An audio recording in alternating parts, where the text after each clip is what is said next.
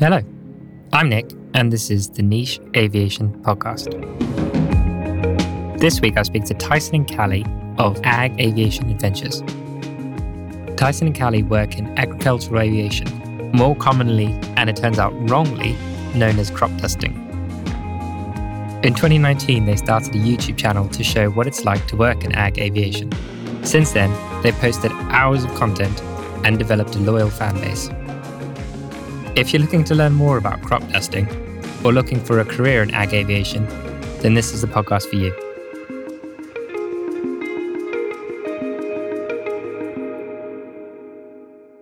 Callie and Tyson, once again, thank you very much for coming on. I'm a big fan of your YouTube and Instagram. I've just binged on all your content and it's been brilliant. So maybe actually, if you could both give us a bit of background behind you both and what you do. I'm Callie, and Tyson, we're a dream team is what I like to call us. We work in ag aviation out in Minnesota.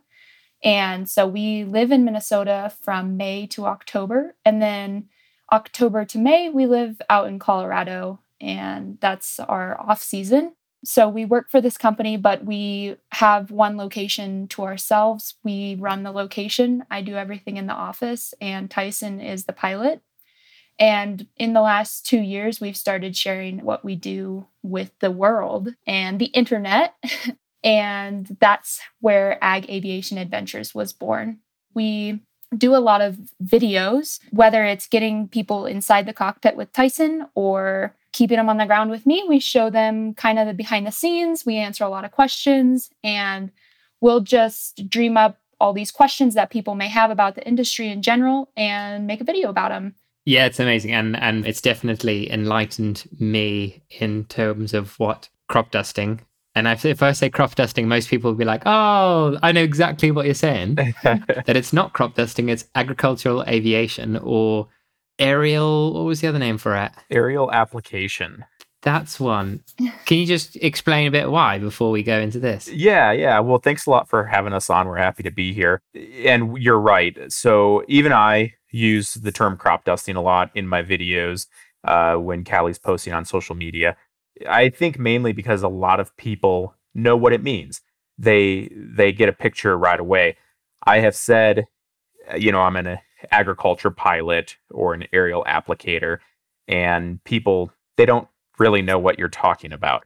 But I may lead it with that and then say, well, a crop duster. And then they say, oh, I know. Okay, yeah, we're on the same page now. There are people that don't like the term crop duster, and I don't necessarily disagree with them, but I don't really put my foot down so hard. But when it first started, you were not actually spraying anything. You were dusting the crops. And so that's kind of where it came from. But I think that a lot of people have this idea in their heads that it's just this fly by the seat of your pants. You're a cowboy, and you're just out there, doing your thing. And so I think that's why people don't necessarily like it, is because it doesn't necessarily shine the brightest light on the industry. Yeah. Do you have a fixed site and you do all the farms around that area? Is that right? Kind of. We do have a fixed location, and it's out in the country. It's a private airstrip. It's about a half-mile long, and then there's a hangar built right there, as well as the load site. So all of your water, your fuel, all of that stuff is right there. We pull our camper out there, and we live right there all summer. But we also do travel as well. So there are busier times than others. And when we get up to Minnesota, the month of June is busy. And then about the first half of July can be busy. And then it really tapers off from there. And so we actually will go on the road at that point, and we go down to southern Minnesota. It's about a 5-hour drive for Callie and about a 2-hour flight for me. And we go down there and we actually work directly with co-ops. So when we're back at our home location, we'll do some work for co-ops where they come in and their customers need stuff sprayed. But then we'll also work directly with our farmers there in the area. They'll come in and say, hey, I need this or I need that done. There are things happening in August that there's not enough ground rigs to even cover the amount of work that there is. So the area calls in airplanes to help out. And so this kind of started happening 8 or 9 years ago. And so we do go down there and we spray corn and soybeans down there. And those are really the two major crops that are grown. And so we'll usually be on the road for 4 to 6 weeks in that area at the kind of the end of the spray season for us. So August and beginning of September. We're just living out of hotels down there, and we work off of 3 airports down there. So we kind of bounce between the 3 airports and live the hotel life for a little bit. Oh, brilliant. But the industry as a whole, I understand in the US, is most of the businesses are owner operators. So when you guys do your farms, are there lots of different farms? How does it all fit in? In terms of ag aviation operations in the US, I feel like there are a few companies that are larger, but a lot of them are small owner operator companies. Yeah. Yeah, by far, the majority of the operators out there are going to be owner operators. And like Callie said, there are a handful that they maybe have 15 to 30 aircraft. And those are large operations that are corporate. But I would say that absolutely a majority are going to be owner operators. Do you develop relationships over the years with the farmers because you've worked with them a number of years? Do you get that side as well? Oh, absolutely. Yep. When we get out there, you can see the camper sitting next to the hangar. You can see the door open and people will come by and say, oh, I'm so glad to have you back this year again. How was your winter? This is what we did. So yeah, we know all the farmers in the area. We know them well. That's brilliant. And that's like, I really interested in the podcast is one of the things is actually these bits of aviation, which see customers for who they are, right? And you're not just a number on a spreadsheet when you're, for example, if you're working for a British Airways or something and a passenger's just a number on a spreadsheet, but when you're doing your job, you actually understand your customers and you see them day in, day out. Yeah, absolutely. Yeah. And so the type of aircraft that you're on an Air Tractor 502. That's correct. Can you give me a bit of background behind Air Tractor and the 502? As the name suggests, that 502 designates that it's a 500-gallon airplane. And that's 500 is the actual tank of the size of the liquid that you're dropping, right? Yes, that's correct. Yep. And so they have everything from a 300-gallon airplane. They have a 400, this 500, a 600, and then all the way up to the 802, which is an 800-gallon airplane. Yeah. And an Air Tractor, they're specifically for aviation. Are there any other aircraft that do it, or are they the main? So the other large company that does it is called Thrush, and they also have a small series of aircraft that are different sizes as well. And then there are older aircraft out there that were made by Cessna as well as Piper, and they're small. So the one that I'm flying is a turbine aircraft. So it has basically a jet engine, but it drives a propeller. So it'd be considered a turboprop. Is it the Pratt & Whitney PT6? Yes, that's right. Yep. This one has a Dash 34 in it. The Cessna Ag Wagon that's out there. That's not a turbine aircraft. That's a completely different one, a lot smaller of a hopper on it. And those aren't made anymore. And so they're still being flown. There's plenty of them out there. But the two big ones that are currently being made and in a lot of production is going to be the Thrush and the Air Tractor. And there's another misconception is these are old aircraft, but that's not the case, is it? No, I mean, definitely some of them can be old. But, yeah. To go and if you're going to get a new Air Tractor, say, like a 502, you're going to spend over $1 million on that. Wow. And so there's a lot of technology built into them, and it's not cheap. So yeah, I can imagine.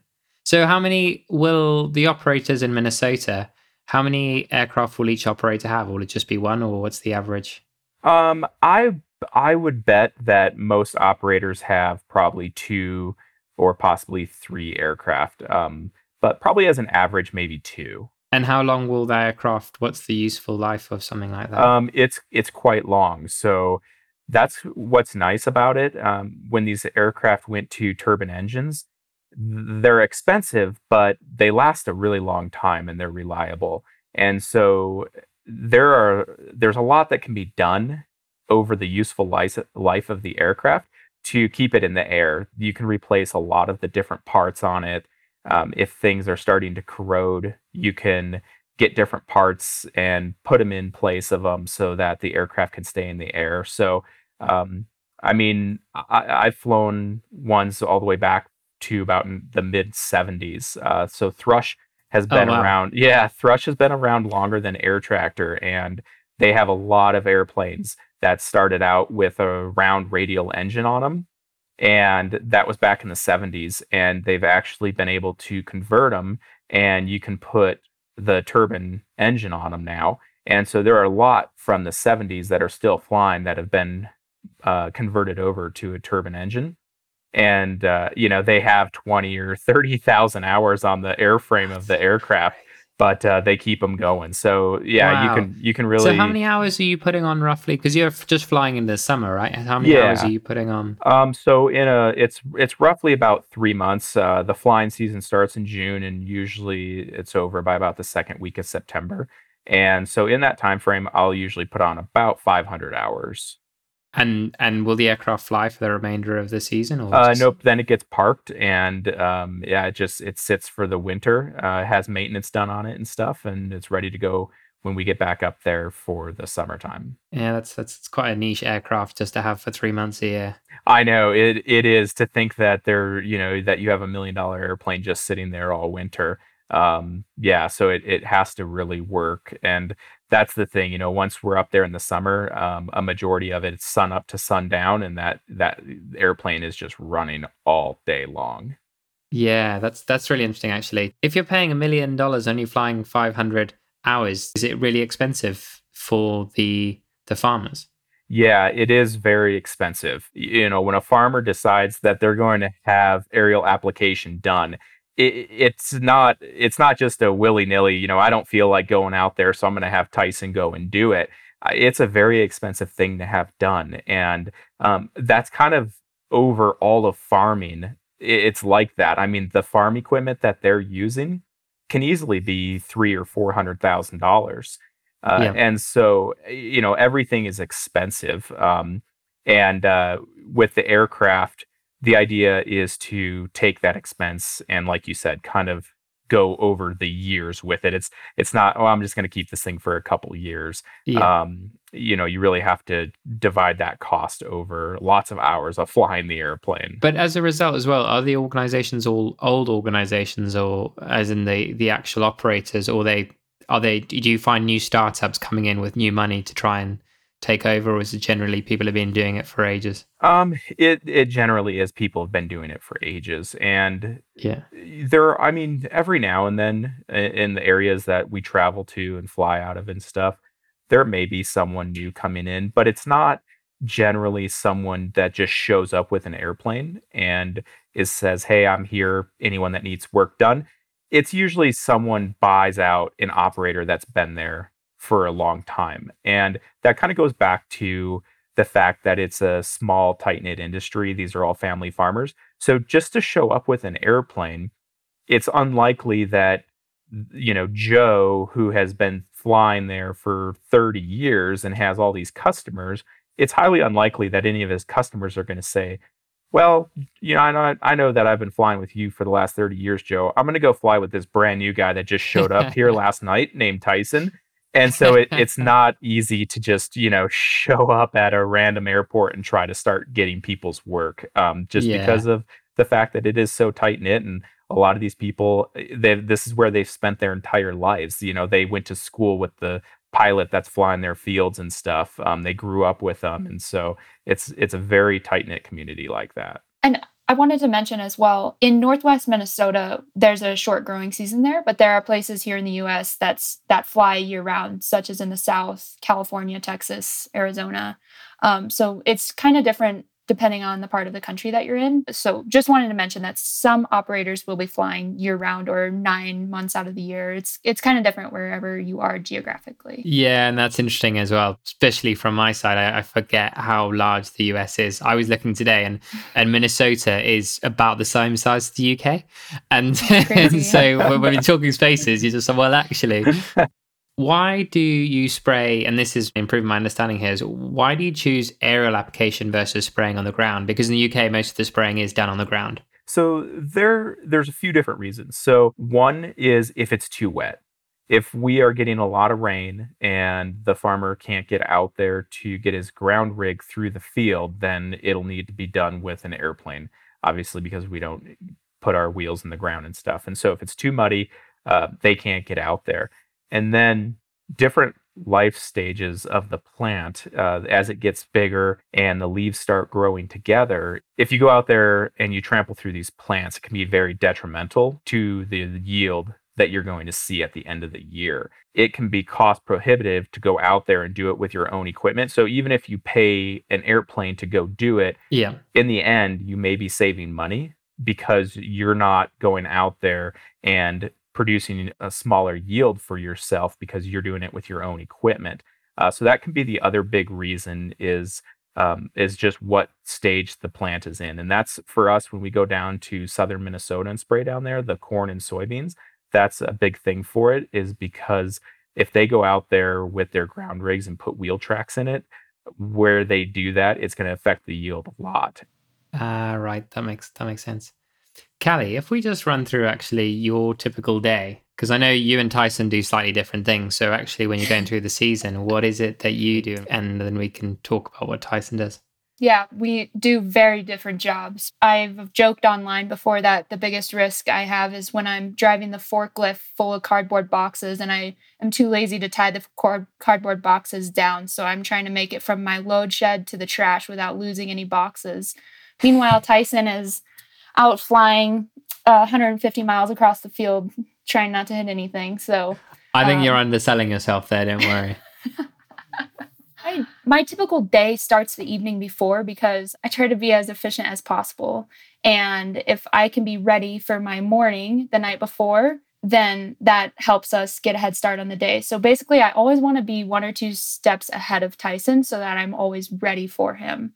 So we wake up, I'll have our morning planned out. And so I can have his load ready in the cone for him to take first thing in the morning. So literally all we have to do is get the airplane out, fuel it and fill it, and then he's off on his first load.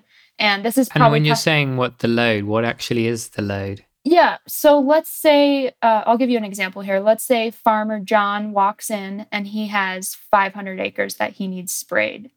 And these 500 acres are not all going to be the same field. So it's maybe, let's just for simplicity sake, we'll say it's 5 fields, 500-acre fields. And this is like an ideal situation. And we'll say that it's 5-gallon work. So we do anything from 2-gallon work to 5-gallon work with the airplane. And it's depending on the crop, depending on the product. And so if we're spraying 5-gallon work, we have 100 acres to do with the airplane in one load. So 500 acres will be 500-acre loads. Is this getting confusing for anyone yet? No, I think I kind of... So when you're saying it's 5 gallon, is that the actual amount of... Maybe if we touch on it, it's not just pesticides going straight in and on the ground, is it? So when I say 5 gallons, that's 5 gallons per acre. And that's typically water. So We'll take an example of a chemical, and the rate of the chemical will be 6 ounces per acre. Yeah. So the chemical that's being applied to the crop is 6 ounces per acre. The water is 5 gallons or 4 gallons and, whatever. Right. So so there's a lot of maths that goes into beforehand. You sit down with the farmer and you discuss that actually, right, this is how many, and I guess that will be determined by how much the plant needs and all, and there's a bunch of variables there. Totally. And so you'll decide that the night before, fill it in, and then refuel it in the morning. And then how does Tyson know where to go? How does that all work? Yeah, so we use a software on the computer and I map out the field and then I basically create a work order, and that shows the chemical rates, what we're spraying for, the crop, and the size of the field. And then it's mapped. So then that shape of the map is given to him and he actually plugs that file into his GPS on the airplane. And he can pull up those exact coordinates of that field and it shows up on his GPS. That's incredible. So his day is pretty much planned out all day by a USB pen. Yeah, I basically just hand him a map and hand him the USB and give him kind of a rundown of the packet, we'll call it. And then he goes from there. What was your typical start and finish time then? When we're busy, it's sun up to sundown, and it's actually a little bit before sunup. So we're pushing the airplane out. It's dark, and then, getting ready to go. As soon as he can see, we're going. And then we're shutting down. Sometimes in Minnesota, it's 10 o'clock I'd say you're probably landing by 9:30 at the latest. Yeah, that's the problem with Minnesota is we're so far north. It gets light really early and stays light kind of late. So you're getting what, like 14, 15 hours of sunlight a day? Yeah, I mean, I can be in the airplane taking off at about 5 a.m. On the longest of days, and I can be shutting down at about 9:50 p.m. And so it just makes for really long days. Yeah, I can imagine. And then how long will you be up in the air for each load? Yeah, so I'm usually out probably typically 30 to 40 minutes every load. And so I'll go out, spray, I land, and when I land, Callie is there ready for me. She hooks up my fuel hose. It's automatic, so it connects to the airplane. It's called a dry lock, and it literally connects to the airplane, and it starts feeding fuel in, and then she connects the water hose, and she starts giving me water as well as chemical while the fuel is also going. So I usually take about as many gallons of fuel for every minute that I'm out. So if I was out for 30 minutes, I usually take about 30 gallons of fuel. She's doing all of that. She also washes my window every time I land. And I'm usually on the ground for about 3.5 minutes with her. And she disconnects everything once I'm full on water. And I say water because kind of back to Callie's point, it's a lot of it's water. Majority of it is. So if I went out and sprayed a football field, I would literally have about as much chemical in the airplane as what you would have in a can of soda. There's also surfactants in there that will make it come out of the airplane and make it give a nice pattern as well as stick to the plant. I mean, there's a lot of different things that go into it. And so it's not just all this 500 gallons of straight chemical that's going into the airplane. But I'm on the ground for about 3.5 minutes. During that time, Callie gives me my next map that I'm going to go spray. So I don't know all day long. I don't know where I'm going or what I'm doing. I know for the first maybe few loads in the morning, but then as I'm out spraying, more work's coming in. And so every time I land, she's got a new USB for me. I plug it in my GPS. And is that just farmers calling in all day, or is there a head office somewhere that's giving you this work to do? It's a mix. It's kind of both. Yeah. So the company that we work for, they're going to be putting work into the computer. We may not see anyone, but they'll call or they'll just put it in and it gets updated in the computer. So Callie goes inside after I leave and she's, oh my gosh, there's another 1,000 acres that just came in. And so she's then printing maps, getting the product if we don't have the product there, she's calling to get it delivered. And so this is where, for me, I'm a monkey in an airplane. I literally just sit in there and go and spray. And I've turned my music on and I'm in my own little world. And I've been in her world and it is not a fun world to be in. It's chaos. I mean, she's constantly on the phone trying to figure out what we need, what we don't have. If there's been something that's been screwed up, she's on the phone with farmers. She's on the phone with companies to get the chemical delivered. And so I land, and I mean, there's been times where I've spent some time on the ground and she's just running in 10 different directions the whole time. And I'm like, I gotta go get back in the airplane. I can't deal with this. And so I take off, and then I'm just, I'm by myself and it's all quiet. And yeah, she really keeps everything running for me. Yeah, I know whose job I'd rather have. So if you just take me through actually what your job entails and how it all works out from when you take off, because a lot of people picture crop dusting as flying by the seats of your pants, rushing around, doing it dangerous. But actually, if you watch your videos, it's very kind of like you're controlled, you're relaxed, you know what you're doing. There's a whole pattern to it. It's more of a science, right? Where there's a skill involved. For me and for all of us out there that are doing this job, that's how it is. I mean, it's very much controlled. We're working in this controlled environment. We don't want anything to jump out at us that we were not expecting. And I've seen it. I've seen it on social media and stuff. And from someone on the ground that's not involved in this, it looks chaotic. It's like, what is that guy doing? And things that I've seen posted online, from people that live near a field and they're like, oh my gosh, this guy's going to hit the house. He's getting he's trying to get as close to our house as possible, or someone driving on the road. This airplane almost drove me off the road. They almost hit me. And it's really nothing like that. We're doing our job in the field, and for us, it's every day. That's what we do. It's our normal routine. But to someone standing on the ground, it can definitely look a little bit scary. But the fields are usually going to be maybe 5 to 15 miles away. So it can take anywhere from 2 or 3 minutes to get there to 5 or 6 minutes.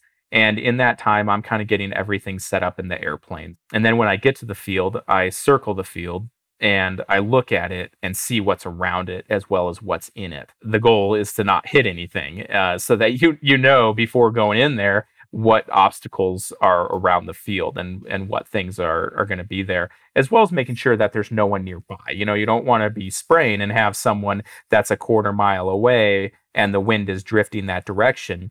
You don't want anyone downwind of it. So I'm looking around in a pretty large area as to what may be around me. I'm also looking for towers because, maybe there's not a tower in the field or next to the field, but if I'm going to be making a turn and I go out a half a mile to make a turn, I need to know that there aren't any towers out there. So I'm kind of taking a general big picture of what's going on around that field. I also am wondering what direction the wind is coming from, because I don't want to be flying through my last pass.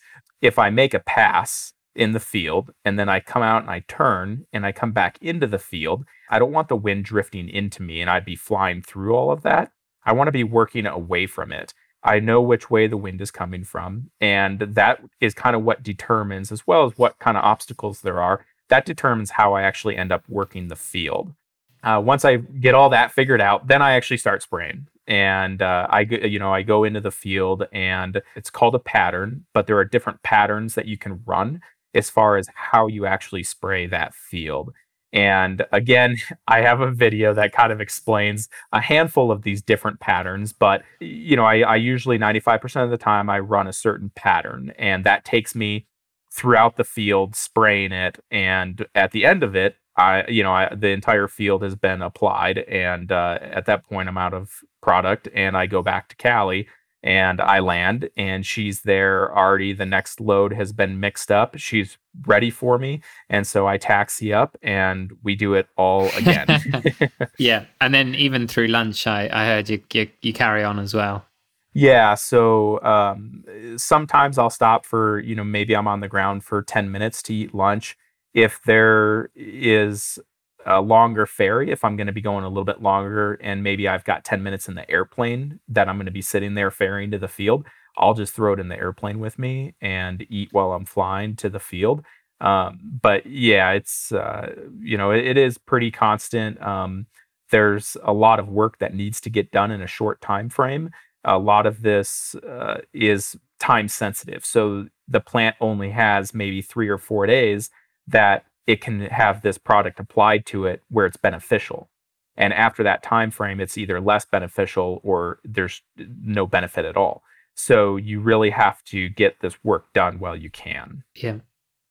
I know you've got lots of great YouTube videos on this, but how do people become ag pilots? Yeah, so the way that I did it, I mean, there are a lot of people that do it that grew up doing it or grew up around it, and they know their cousin, their friend, they know someone. And for me, I didn't know anyone. I didn't grow up around it. I went to college for aviation, and that's where I got all of my ratings. So your private pilot, your instrument, commercial, those ratings I got in college. When I graduated, that's when I kind of decided that I didn't want to do the airlines or go that route.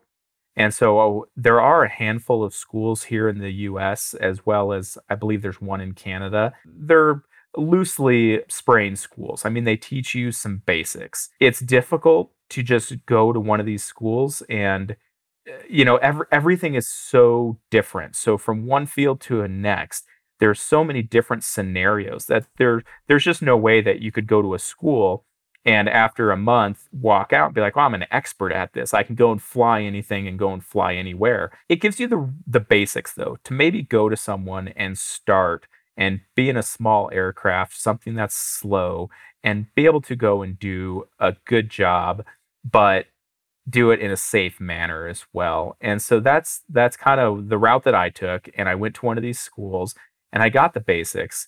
And I came out thinking, okay, I'll have the basics. It shouldn't be hard to get a job. But no one wants to hire a brand new guy either that they don't know. I mean, no one in the industry knew me. And so trying to find that job was very difficult because not only are they trusting you with their aircraft, so they're going to put you in, $100 or $130,000 airplane, but then they're going to go and let you apply the chemicals to their customers' fields. So now their name is on the line with their customers, even though they're not the ones doing it. So they have to trust that I'm going to go and do a good job for their customer that's been their customer for 20 or 30 years. A lot of times what happens is that you can find a job with an operator as a loader is what they're called. So you're loading the airplane, you're fueling, you're washing the windows, you're doing all of that work on the ground. And you may do that for a couple years with an operator. They get a sense of who you are, your character, all of that. And then hopefully they have an airplane that maybe they'll put you in and say, you know what, go and start flying some water. Try this out, let's do this. I'm going to kind of take you under my wing. I'm going to watch you and I'm going to help you and be your mentor as you get into this industry. And so that's kind of a typical route to take, is to kind of work for someone for a couple years on the ground and then hopefully move into an aircraft. I can imagine all the challenges there are, and like you said, trying to get into it, but also with the operators taking the chance on you. Yeah, for sure. I'm gonna be controversial here, and I've got some questions here. And the first one being, it's a backward industry, and drones are going to take over the industry. Yeah, I can't say that that's not going to happen. Yeah, I think in my head that I do see probably one day that happening. I don't think that it's around the corner tomorrow. If it's in 5 years, if it's in 50 years.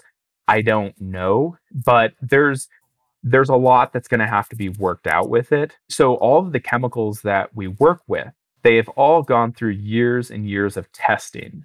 And part of that testing is being able to put it through an airplane. So some chemicals out there, you actually cannot by law spray them with an airplane. They have to go out through a ground rig. And that's because of different tests that have been done and how do those react coming out of airplanes versus how do they react coming out of a ground rig. There's nothing currently that is on the market that can go out of a drone, out of an unmanned aircraft. And the drones right now are, usually 4, 6, or 8 blades to them. They're these quadcopter type deals. And the spray pattern that comes out of them is absolutely horrible. I mean, I've seen them online. That is not an even application whatsoever. I mean, the product is just going everywhere. And so that's one thing that will have to be worked into it. Insurance, to be able to get insurance on this, because I mean, the chemical that is coming out of them, it's expensive. It's, these aren't cheap chemicals that the farmer's paying for. To have an insurance company want to insure these helicopters or quadcopters or whatever the drones are, I think that's going to be another thing right there. And as I say that, it's not something that I would say is going to make it impossible. It's going to be a hurdle. And so that's where I say it's not going to happen tomorrow. The technology is obviously there. There's no reason that the aircraft that I fly right now, there's no reason that could not become quote unquote a drone. I mean, that could be flown by someone on the ground. There's no doubt about it. But that airplane is already $1 million. And the cost that it would take to get that to be able to be flown, either by itself or by someone on the ground is just exponential. And so it's not something that I'm worried about right now. Yeah, I think that's the same generally for pilots all around. You could say that a lot of planes could be automated fully, but there's all the other risks, and are people willing to take those risks? Yeah, exactly. There's going to be a lot that still needs to be figured out with it. And like I said, I don't know if it's 5 years or 15 or 30, but I think the technology is there. It's just there's going to be a lot to work through it. It'd be interesting now to move on to your YouTube channel, which is the main reason I found you, and understand why you both started it and how that came about. So this was Callie's idea, and I'll kind of let her take it. But she is big on wanting to put a good face out there for this industry. In society today, I think that in general, there are a lot of people that are against what we do. And I think it's because there's a misconception out there. I think that there's a lot of information that's not correct, and people form opinions on that. And so Callie was, for a couple of years, she had said, we need to do something about this. We need to kind of show people what this entails. If we change someone's mind, that's great, but just get this information out there so that people can form a better decision on what they see. Yeah, I think one of the main drivers was that people were getting all this misinformation. And I just kept getting frustrated, but I realized that no one was talking about it. No one in our industry or in our shoes was talking about it. And if we're not going to talk about it, no one's going to do it for us. So we might as well put this information out there. And there's just such a disconnect with the general consumer and agriculture, because most people don't live in an agricultural area. And even if they do, they're not immersed in the industry and they don't understand what's going on. So one small bit of information that gets out on the internet that's incorrect. What sort of frustrations did you come across, or what misconceptions did you come across with people? Oh man, this could be a whole podcast in it of itself. But I think the biggest frustration is someone who knows not very much about agriculture in general, forming an opinion based on someone who told them something who also knows nothing about agriculture.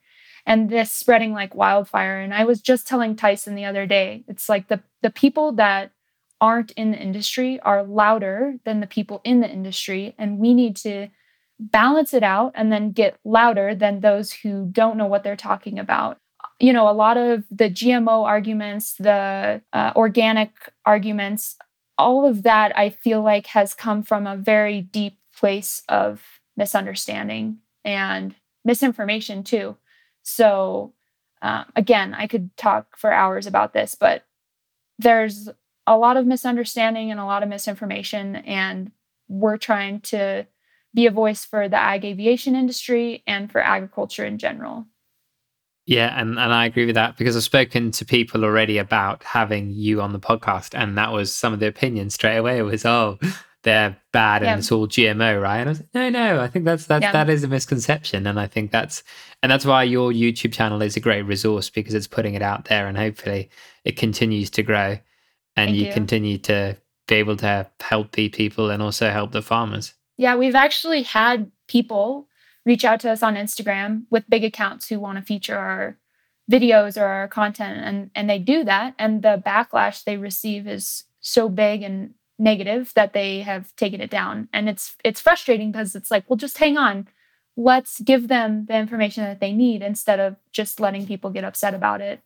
And the GMO argument too is one that's really frustrating, because not a lot of people understand the benefits of GMOs and how they benefit agriculture and the food supply. So yeah, there's a lot of negative out there, and that's crazy. So is there this risk in the US that the regulators push out the ag aviation? Is that something you're worried about, or is it something that actually it's the noise is coming from people who aren't involved at all, so it's not a risk? Oh, it's more so people that aren't involved.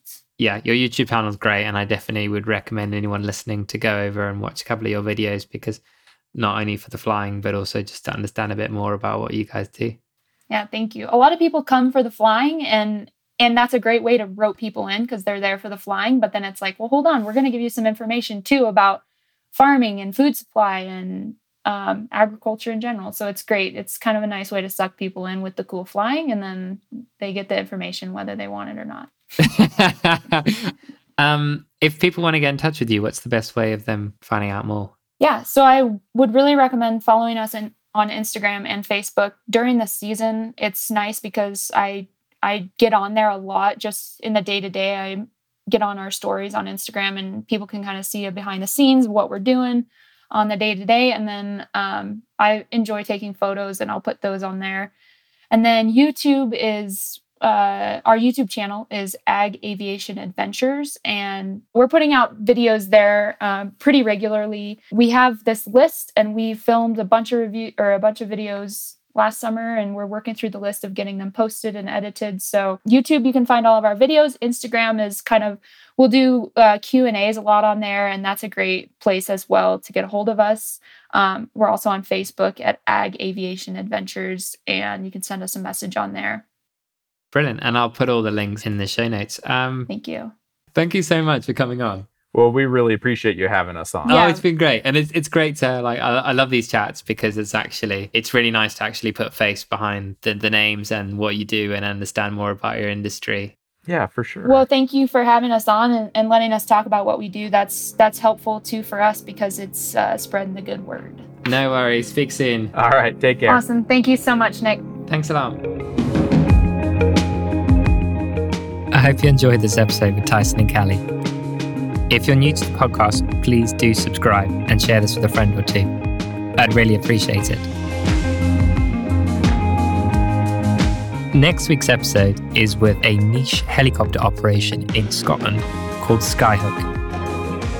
Skyhook specialise in using their helicopters to lift large loads to remote regions in Scotland. It's a great episode. Until then, have a great week.